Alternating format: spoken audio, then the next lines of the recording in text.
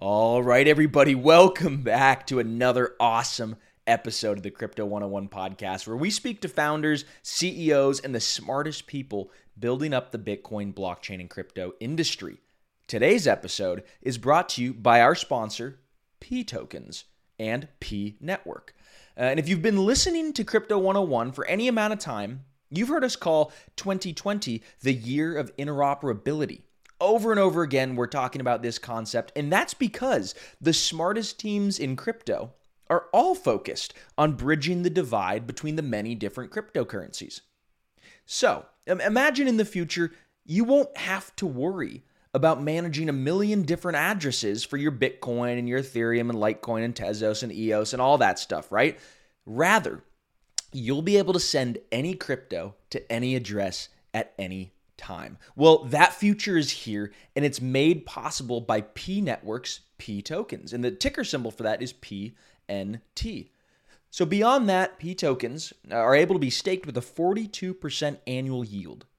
Wow. So that means if you stake 1,000 tokens, by the end of the year, you would have earned an additional 420 tokens. I mean, that is serious business, and it's a great way to be earning passive income.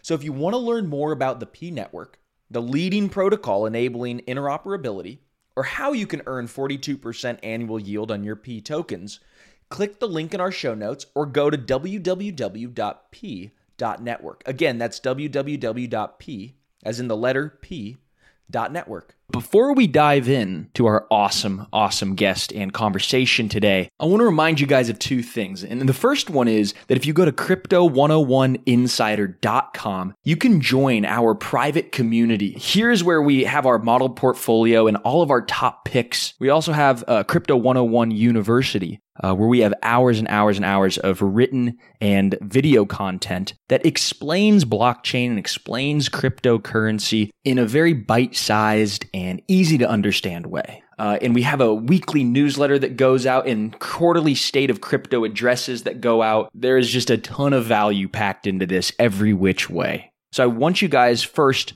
to go to crypto101insider.com today, if you haven't already. I also want to remind you guys that Pizza Mind and I recently just finished a book. It took 11 months of our lives to write, and we're calling it Crypto Revolution, Your Guide to the Future of Money. We walk you through this fascinating world of cryptocurrencies and blockchain, and it's part history book, it's part instructional guide, and it's going to really show you guys why cryptocurrencies are globally disruptive and how they're going to actually change in real life and in real terms the way that we buy and sell and even live. We include a bunch of how-tos on getting started with your first exchanges. We give you tips on how to safely buy and sell and store cryptocurrencies, as well as how to evaluate potentially good cryptocurrencies. And the best part of the book is that we're giving it away for free. All you have to do is pay for shipping and handling. So go to cryptorevolution.com and pick up your copy today.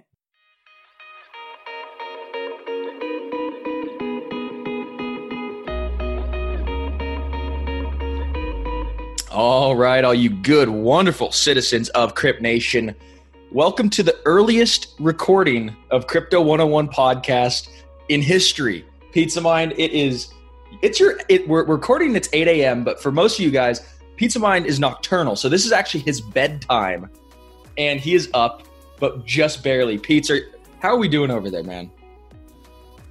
There's not many things in life that are worth getting up for, but our guest today is absolutely worth it. We are blessed with the presence all the way from Thailand by Sauravis, the CEO and co-founder of Band Protocol. Welcome to Crypto 101. Okay, good night. I did my part. Hi, guys. A pleasure for me to be here as well. And sorry for the time zone difference. What time is it for you? Well, it's 10 p.m., but, Fair I work really late, compromise. So it is simultaneously our earliest recording and the latest recording for our guest. We've never had anybody come on. So I know you've had a full work day building Band Protocol and the future of decentralized finance. And so we want to, upfront, thank you for staying up late and recording this. But let's just dive straight in. Before we get started with your background and how you kind of think about the space. I just want to hear from boots on the ground in Bangkok. We've never had a guest from Bangkok either. So what's the crypto community like over there, and how do you see things progressing for the rest of the year? Yeah, for sure. No, Bangkok is actually surprisingly good for developers as well as the crypto scene, right? From a regulatory perspective, the government is really friendly. We have a full legal framework in terms of how to operate exchanges. Crypto exchanges have licenses. There are over 5-6 fully licensed crypto exchanges here in Thailand. Wow. It's fully legal to trade cryptocurrencies. So they're quite friendly, and even in terms of the private companies, including the banks, they are really interested in the space. One of the largest commercial bank here in Thailand is looking really deeply into DeFi, trying to find where they can play in the space to sort of future-proof themselves and then diversify their business as well. So it's really friendly here. From a startup perspective, not only us, Dan Protocol, we also have Omisego actually in Bangkok, right? And actually a few developers from different projects like Monero are here as well. So I would say it's a really vibrant scene. A lot of traders as well. We have a really, really active trading communities, similar to some everywhere else around the world.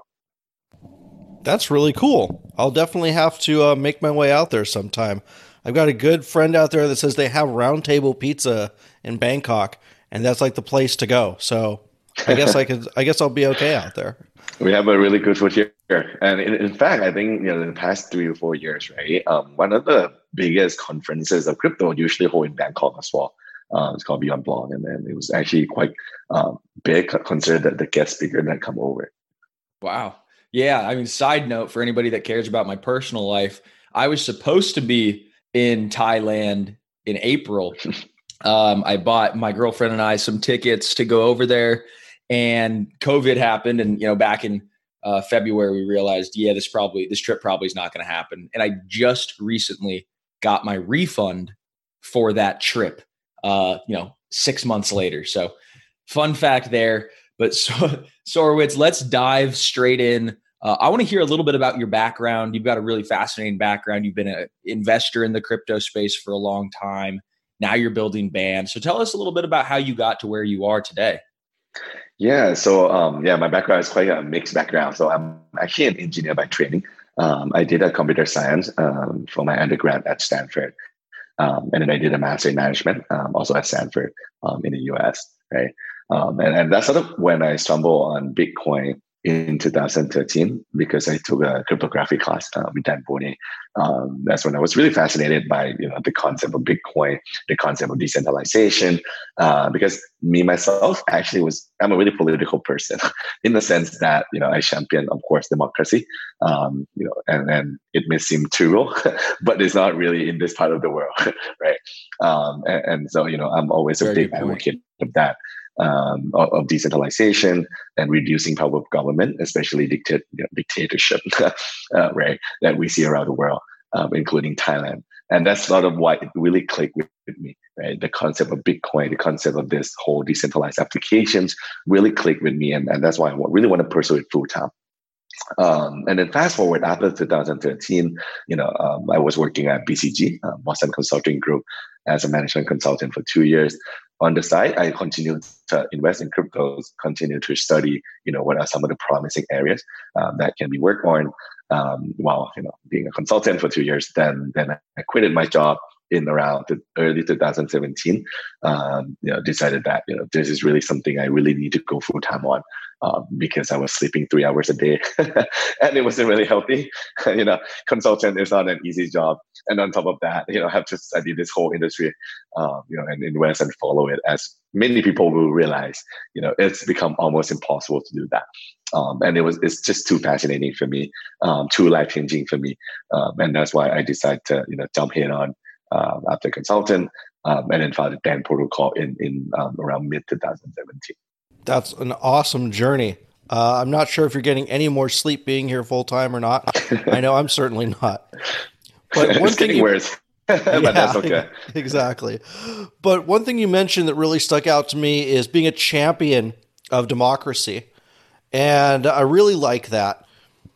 So let's focus on DeFi for just a minute. Do you think decentralized finance will always exist as a small alternative and outlier to centralized traditional finance? Or can you see a future where maybe it's equally as big? Or can you see a future where DeFi literally makes the whole system as we know it obsolete and takes over? What's your vision for it? Right. I think my view is not as radical as some other people. I believe in a world where these both decentralized finance and centralized finance continue to coexist. Just simply because, again, decentralization has a lot of benefit, but it's not for everyone, right? The UX and UI, right? It's just almost impossible for me to imagine my dad and my mom to hold their own private key. There has to be some sort of middleman solution eventually, where they will hold some sort of key for them, just like how most people still hold their token on Coinbase or on Binance, right? But there needs to be some sort of middle ground there, where some users or most of the users will sacrifice some of these decentralization, but still have access to this decentralized finance as a back end, right? So what I imagine is a lot of decentralized finance will become a gatekeepers or a gateways to access these services for normal people, for mass adoption, right? But that also means reduced fee. That means higher efficiencies. That means the abilities for users to switch between different providers easily and seamlessly, as opposed to being locked down to one provider who act like a rent seeker, just like how we see it with the bank right now, right? So I do think that decentralized finance is going to really shape the world, in a sense of providing greater access and equal access to more people around the world. And not just DeFi as we see it now. I mean, DeFi as we see it right now mostly is around lending, right? Is around money market, right? You have some sort of asset, which is sitting in your, basically your wallet, that doesn't provide any yield. So now people provide yield to those assets by doing borrowing and lending, right? This is basic primitive of finance. Right. But if you look at the world right now, in terms of centralized finance, it's go much more beyond that, right? We talk about derivative, we talk about options, we talk about insurances, we talk about stock trading, right? And I'm really bullish on those categories coming into cryptos, coming into decentralized finance, and that's when a lot of these will actually leash a much, I guess, more usages than what we see now. It's really fascinating, and I kind of want to dive straight into the mindset of a founder. So tell us why you started Band Protocol. And I recall when I first met you, you had told me you've been an early investor in different Oracle solutions and different crypto projects. So did you see a particular problem that needed a solution? Did you see a booming business opportunity? What was really going through your head? Yeah, so in 2016, 17, right, we saw a lot of experimentation, as well as a lot of white paper, right? Me and my team were, tinkering around a lot with smart contract, trying to build many applications, right? MakerDAO came out. We tried to, see what the architecture is like, how to build stablecoin basis, right? How to decide this decentralized stablecoin. We also tried bidding applications. How do we bring, let's say, Powerball or Megaball to everyone around the world, right? I mean, Thailand, I want to play Megaball as well, Powerball as well, but it's impossible for me to do that, right? And so, we try to build all these infrastructures, and it's really fascinating. And the thing is, every time we try to build these applications, this decentralized application, we always ran into the same problems, which is what we know as the Oracle problem, right? What this Oracle problem is essentially when you build smart contract, this application, you can think of it as a machine, right? It's just like a vending machine. As a vending machine, it has no way to access information outside of that particular machine itself, right? It's just a machine where people can press button, right? And that make the use case fairly limited, right? It cannot do something really flexible, just simply because the fact that machine has no knowledge of the world outside of it. Right? Makes sense, right? Same thing with smart contract. If you want to build something like decentralized finance, most likely you will need access to information outside of the blockchain itself, right? For example, betting application, right? If I want to create an application that bet between, whether Chelsea win the match or not, the machine has no way to know that Chelsea actually win the match, right? Somebody has to tell that information to them. And that's the role of an oracle, to provide information ranging from real world event to financial data that we see in a lot of these DeFi. And that's why we decide to focus on these oracle problems. And like you said, yes, we realize it's a really, really big problems of the industry. Back then, there were some emerging solution like Chainlink, as well as a few others. So Augur can be considered as an oracle as well. So yes, I do invest in a lot of these projects. That's simply because obviously I'm really long this industry, and I think somebody got to solve this key piece of the infrastructure. What makes Band a different protocol from some of the others? Is there any technical detail or a different approach? What makes you guys slightly different? Right. I think a lot of these protocol and solutions have different design decisions and trade-off. For us, right, we actually differentiate to many other oracles by the fact that we live on our own blockchain. So we built our own blockchain from the Cosmos SDK. Just think of it as a blockchain white label, right? We built our own blockchain to make sure we address the scalability issues. Because one of the things that we observed is that when we launched on Ethereum, it was really difficult. It wasn't really flexible, right? Because we have to rely on the Ethereum as an underlying protocol. It was really expensive. It was really expensive. I think everyone knows that right now. And to query one data from, let's say, 20 data providers, that become prohibitively expensive for us and for many other Oracle solutions as well. And also the block time itself is also really slow. And let's say, what we observe is there are trends emerging from different layer one, right? You have Solana being really fast. You have Cosmos, you have Polkadot, Avalanche. A lot of these different blockchain coming to market. And if we rely our infrastructure on top of Ethereum, which is slower than them, it becomes almost impossible for us to serve that data to their blockchain, given the time limit constraint. And that's why we built our own blockchain for that performance, make sure it's really optimized just for Oracle computation, make sure it's fast, make sure it's economically viable to serve this data across different blockchains to different applications. And I think that's probably one of the biggest advantages right now for that. That makes a ton of sense. So, just for people out there who are listening, Band protocol is providing all sorts of different off-chain data to a lot of these different layer one solutions like Ethereum and Cosmos. So that's when we talk about interoperability here on Crypto 101. That's exactly the idea here, is that you have one blockchain that's kind of facilitating communications between the others. So that's really cool. And it's a really, really, really necessary piece of the puzzle that the industry is really still trying to figure out. But beyond that piece of the puzzle, tell us another piece of the puzzle that DeFi is currently lacking, and is who's building it, in your opinion. Mm-hmm. What do we still need?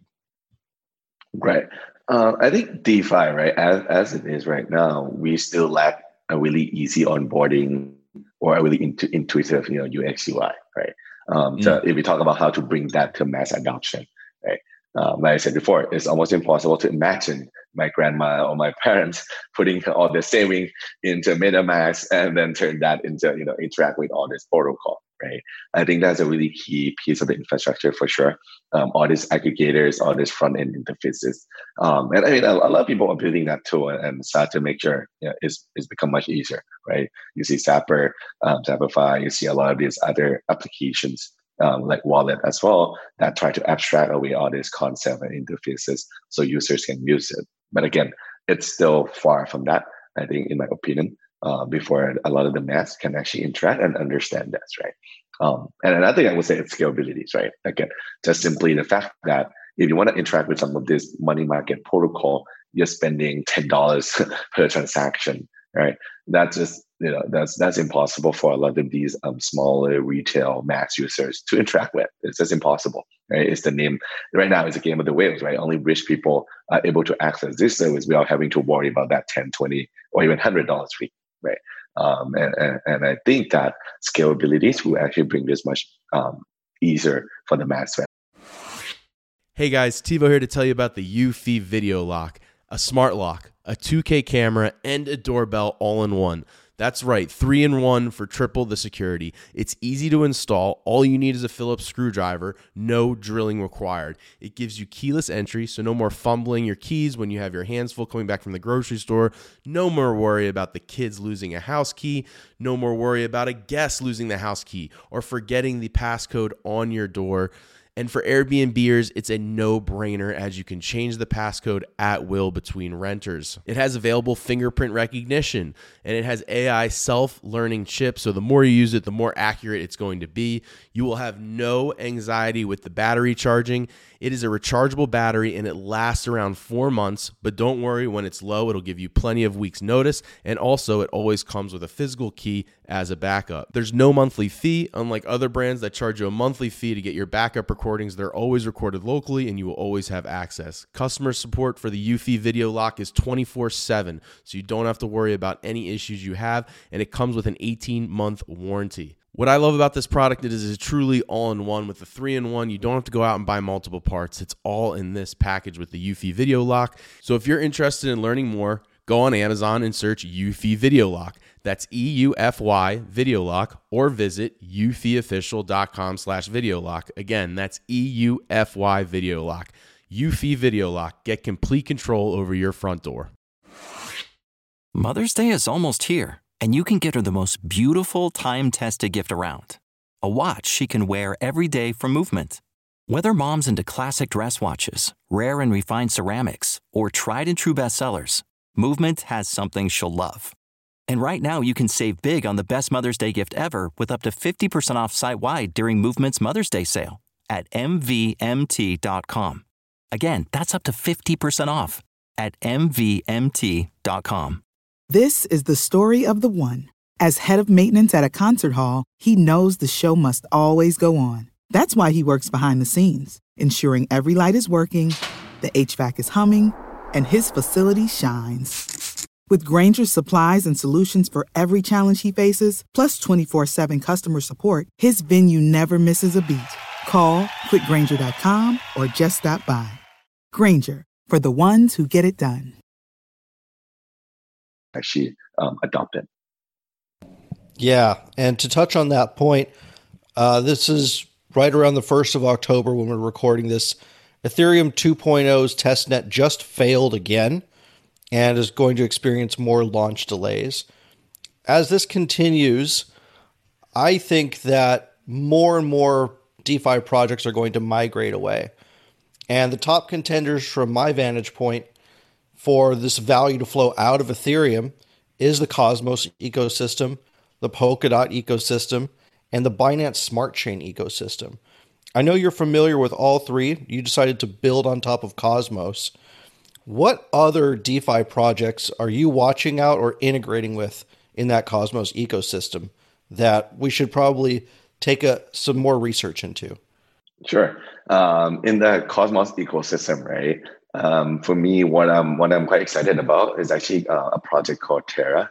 And this is not an investment advice, but Terra is a stablecoin project built in Korea, relatively famous as well, because they're actually processing hundreds of millions of dollars, right now in stablecoin. In payment through a lot of the retail e-commerce in Korea, and they're expanding beyond Korea right now. And the founders actually found one of the biggest e-commerce company in Korea before, so they are quite famous. And the fact that they use this stablecoin to increase efficiencies and reduce costs to a lot of the merchant as well as the actual users who pay the money, while those users do not have to understand cryptocurrency at all. Right? They just transact it just like how they use credit card, without knowing that the payment rail behind that, the technology behind that, is actually powered by blockchain like Terra. It's actually a really powerful concept for me. And that's one of the examples that I bring before in terms of how do we bring mass adoption, right? We actually abstract it away from the users, but they enjoy the same benefit of reduced costs and greater efficiencies. Yeah. And so, I would probably look into that for sure. They're expanding beyond just being a stablecoin for payment. They're bringing more smart contract capabilities. They're bringing more projects like synthetic tokens, derivative tokens that are going to be launched soon. Actually, I believe in October, and I think it's off. And I'm actually quite excited for that. Wow. Yeah. So we're definitely going to look into Terra, into Luna, into that entire ecosystem. Yeah, forming around there. We're privy to that, but everybody here listening on Crypto 101, check it out. Not financial advice, but there's a ton of really exciting stuff. And that's something that I didn't know, actually, that the founder of that project was a big e-commerce guy in South Korea. Really cool to hear. One of the other aspects of crypto outside of DeFi, there's many different aspects of crypto outside of DeFi. We see some supply chain stuff. We see some IoT stuff. We see some pure store of value and medium of exchange. How do you kind of think about this entire world of crypto outside of just the decentralized finance movement that maybe you're very, very deep in? But do you ever think that there's value outside of the DeFi space? Right. I guess the industry outside of DeFi, right? For me, the question I ask myself is, what a type of application that people will value because they are censorship resistant, or the fact that they are decentralized, right? One of the areas that I hope will happen, actually, I'm quite bullish on, is social media, right? A platform to share information. Because that's probably one of the most powerful tools that have been invented recently. People are spending a lot of time on Facebook, on Twitter to share content. But the fact that they are really centralized, they can take down all the content, they can censor all the content, is actually really dangerous. Right? You see that with election in 2016. You're seeing that right now in 2020. And not only that, they are also subjected to a lot of these authorities coming in to censor content. Right. One example, fun fact, in Thailand, the Thai authorities tried to sue Facebook and Twitter because there were some inappropriate content about the government or about something bad in Thailand. Wow. And it's just not Thailand, right? I mean, that's happened in China for sure, I'm sure. Okay? That's why they blocked Facebook and all of that, right? And I think that's a really dangerous territory, right? The fact that a lot of this government would claim to be, in democracy, try to censor all this content, even suing the Facebook and Twitter to take down content, which they ultimately need to comply because they would threaten to put people into the jail because of that, right? They actually raided the office of Facebook before. And so, these are some of the things that I'm personally quite bullish and hope that in the next few years, somebody can come along and invent that. Right. Beyond that, social media, I think gaming, betting applications are some of the areas that I'm also quite interested in. We are seeing a number of projects working on that that should come to production in the next few months. Very, very interesting. I want to talk more about decentralization in just a second, but let's wrap up the whole Oracle thing real quick before we do. Will there always be a need for oracles as standalone entities, as these bridges? Or can some of these next-gen blockchains that are being built and new smart contracts be able to read the outside world on their own? Is this a stopgap measure, or are oracles here to stay? Right. I'm pretty sure Oracle is here to stay. I do not think it makes sense. And Vitalik actually has stated this before as well, that Oracle should be baked into the layer one solution. Because simply, if you do that, you complicate a lot of this layer one logic. You want layer one to basically be deterministic, right? When we say deterministic, that means everything can be verifiable and everyone can agree on what is the version of truth, right? And that's easy to do in a deterministic machine, right? Ethereum, like Bitcoin. The problem with Oracle is that it cannot be 100% soft. What I mean by that is, if I ask you what's the price of Bitcoin right now, even you and me cannot agree on the truth, right? Is Bitcoin 1,201 or 1,105, right? It's not an exact truth, right, per se here. And that's why Oracle is not 100% soft. It's not 100% deterministic.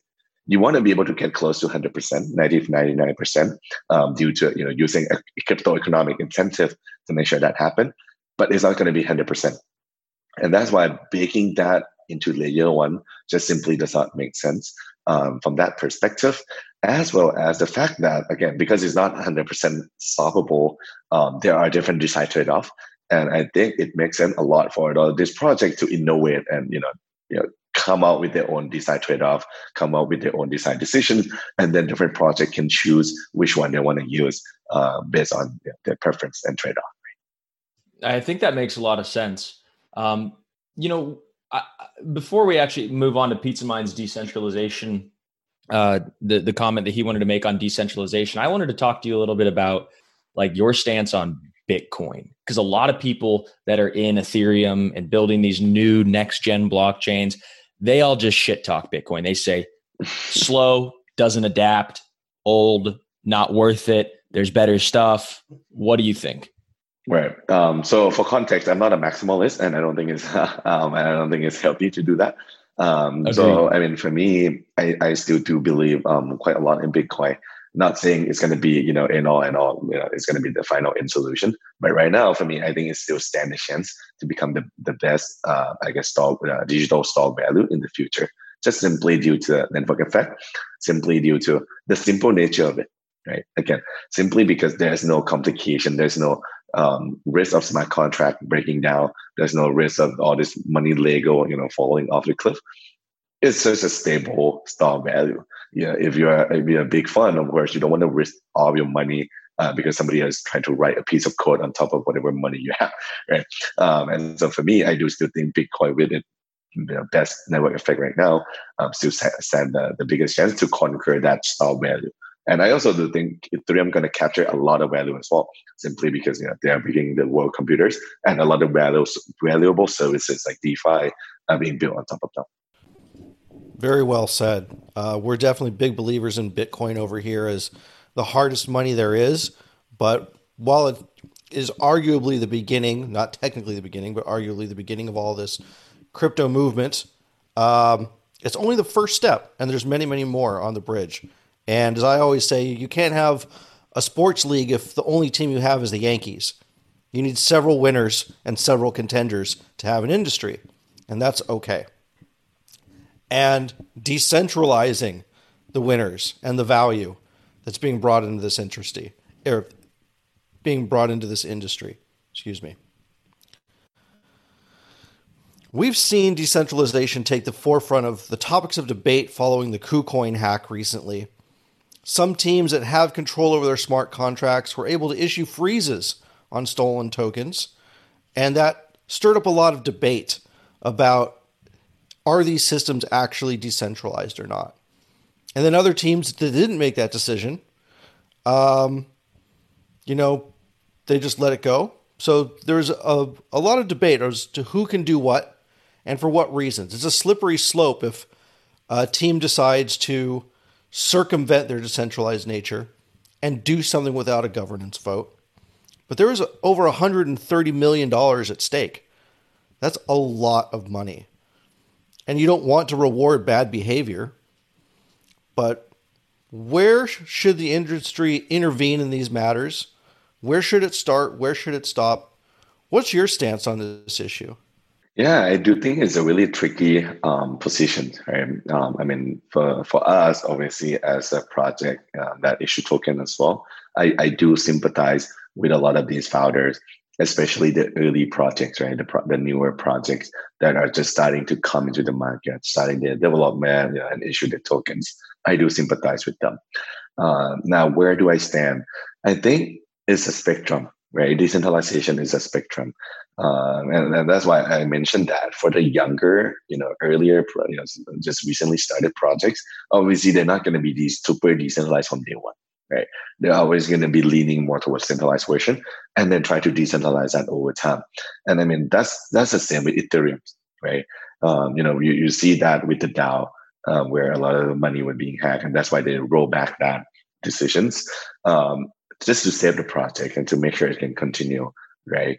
And I think we see exactly that for a lot of these projects, right? Some of these money, like 130 million, is a lot to a lot of these projects, and if they do not roll that back, some of them will basically, the project can collapse, right? And their token holders may potentially, go away from them, right? Even though it's not their fault from that happening, right? So I do sympathize with that decision. We've seen a couple tokens have over half their circulating supply get drained because KuCoin was their main exchange. And to have half your circulating supply in the hands of some hacker who only wants to dump it for any price is extremely dangerous. Right. So some of them have stepped in, some of them didn't.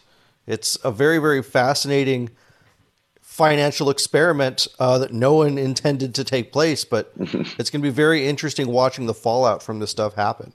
Yeah, for sure. No, I was going to say, it's ultimately then, as an audience, right, who actually look at all these different projects, it's up to you to decide, which project is trustworthy, which project is not, right? And this trustworthy is funny because, again, if you want to be totally decentralized, you don't need to trust anyone, right? But as it stands, yes, you do need to trust this project to execute their project well, to actually deliver on their roadmap. And so, yes, there are that degree of trust, degree of centralization from the start, from the get-go, right? And so, I think it's up to the readers, the viewer, to really decide, where do they sit on this spectrum? What are they comfortable with in terms of investing or, putting their money into a lot of these projects? Couldn't have said it better myself, man. It's one of those things that, just to reiterate, decentralization is a gradient, right? There's 50 shades of decentralization, maybe more. But Sarwitz, I want to know, before we let you go, we've got a couple closing questions, but I want to know what's next up on the roadmap for Band. What are you really excited about that you guys have coming up within the next couple quarters? Yeah, I think two things. One is adoption for sure. Now that our Oracle is up and running and has been battle tested quite a while on mainnet, we are really excited to integrate with a lot of these partners that we've been working with for the past couple of months. I think you've already seen a lot of that partnership announcement from us recently. We have a lot more in the pipeline that we've been working in testnet environment, and a lot of that going to be moving toward production level in the next few months. And I'm really excited for that, to see that adoption and the on-chain matrices, the on-chain revenue that flow through the network and further decentralize our network, just like what we discussed, right? Admittedly, of course, we are, centralizing in terms of development in the past 1 year. Now, of course, we want to decentralize that process further, having more decentralized governance process to make sure that's in place is something I'm really excited about. That's the first part. Now, the second part is working more with enterprises. So before we've been working more closely in the crypto ecosystem, right? But right now there are a surging interest from a lot of enterprises around the world to deal with Oracle, either being a data provider, serving the data and commercializing that to a lot of these emerging decentralized applications, as well as some of the like I said, financial institutions that want to jump into DeFi. We're really excited to work with them and see how we can bridge the two world and drive this toward more mass adoption, soon. So yeah, super excited about that. Very cool. All right. This is a question that we ask everyone that comes on the show, and it's so interesting, all the different answers we get. What company, besides Band, besides Cosmos, or anything that you're directly involved in, what is one company you think is going to have the greatest impact on the crypto space? Ooh, that's a really tough question. Let me think. There's no wrong answers. That's a good thing. One crypto project that's going to change the space? Yeah. I would say that right now, and again, project that are clearly not related to us, because again, we have a lot of projects that are clearly related to us. So I'm just going to pick someone outside of the project that we have integrated with, because obviously we have interest in that. I would pick Optimism. So I'm sure you heard of this optimistic roll up, right? I've been following the team, been following the technology, and the fact that, as you mentioned, E2.0 is not going to ship for a while. I do think that layer 2 solution like Optimism can potentially change the industry in the sense that bringing that short-term and long-term solution to the scalability issues. And then you already see a lot of DeFi projects starting to migrate to that. Our engineering team has been looking into that solution as well. Yeah, it's funny. I was just having a conversation yesterday with somebody about Optimism and nice. Those UK rollups that they're doing. So yeah, we're big fans of that layer 2 solution. Well, cool. And before we let you go again, last question we're going to ask you: if this is the first podcast that somebody is listening to regarding cryptocurrency, right? They're just getting into the space. They turn on Crypto 101 and they're listening to Sorovitz. What do you want them to know before you close out here? As in, like, want to know anything about crypto, right? Yeah, just a word of wisdom. You've been in the industry for a long time. What can they expect? What are some words of admonishment or encouragement or anything? Right. I think for me, crypto is the most fascinating industry in the world, right? I think the best decision in my life so far has been to enter crypto industry full time. And we need more builders, and we need more people who are more educated and smart people to enter the space to innovate on this. If you are on the fence, I would strongly encourage you to study a lot, do your own research, right? Try out the product yourself. Don't even have to think about investment perspective, because for me, those are more of a distraction. Even for me, I try not to shake prices, every other day, or not as frequent, simply because it's just a distraction. And I would focus more on the development side of things, right? If you're not technical, that's okay, right? You can look at the business perspective, trying to find a problem that we're solving for. And I think there's a lot of that. We are just in the really beginning and early stage of the industry. And I would strongly encourage everyone to dig deeper. And if they find that concept fascinating, is actually worth considering spending a few years of full time here, because it may change your life, just like how it changed mine. Perfect. Beautiful, beautiful, beautiful. Sorovitz, couldn't thank you enough for joining us today. We will put your Twitter in the show notes, along with the Band Protocol website. And we just hope you have a great rest of your evening there. Get some rest. Got a lot of building to do, my friend. Yes, you too. Thank you so much for having me as well. My pleasure. Take care. All right. Cheers.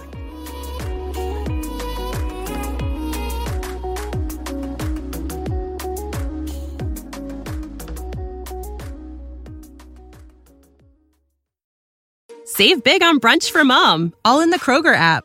Get half gallons of delicious Kroger milk for $1.29 each. Then get flavorful Tyson natural boneless chicken breasts for $2.49 a pound, all with your card and a digital coupon. Shop these deals at your local Kroger today, or tap the screen now to download the Kroger app to save big today. Kroger, fresh for everyone. Prices and product availability subject to change. Restrictions apply. See site for details.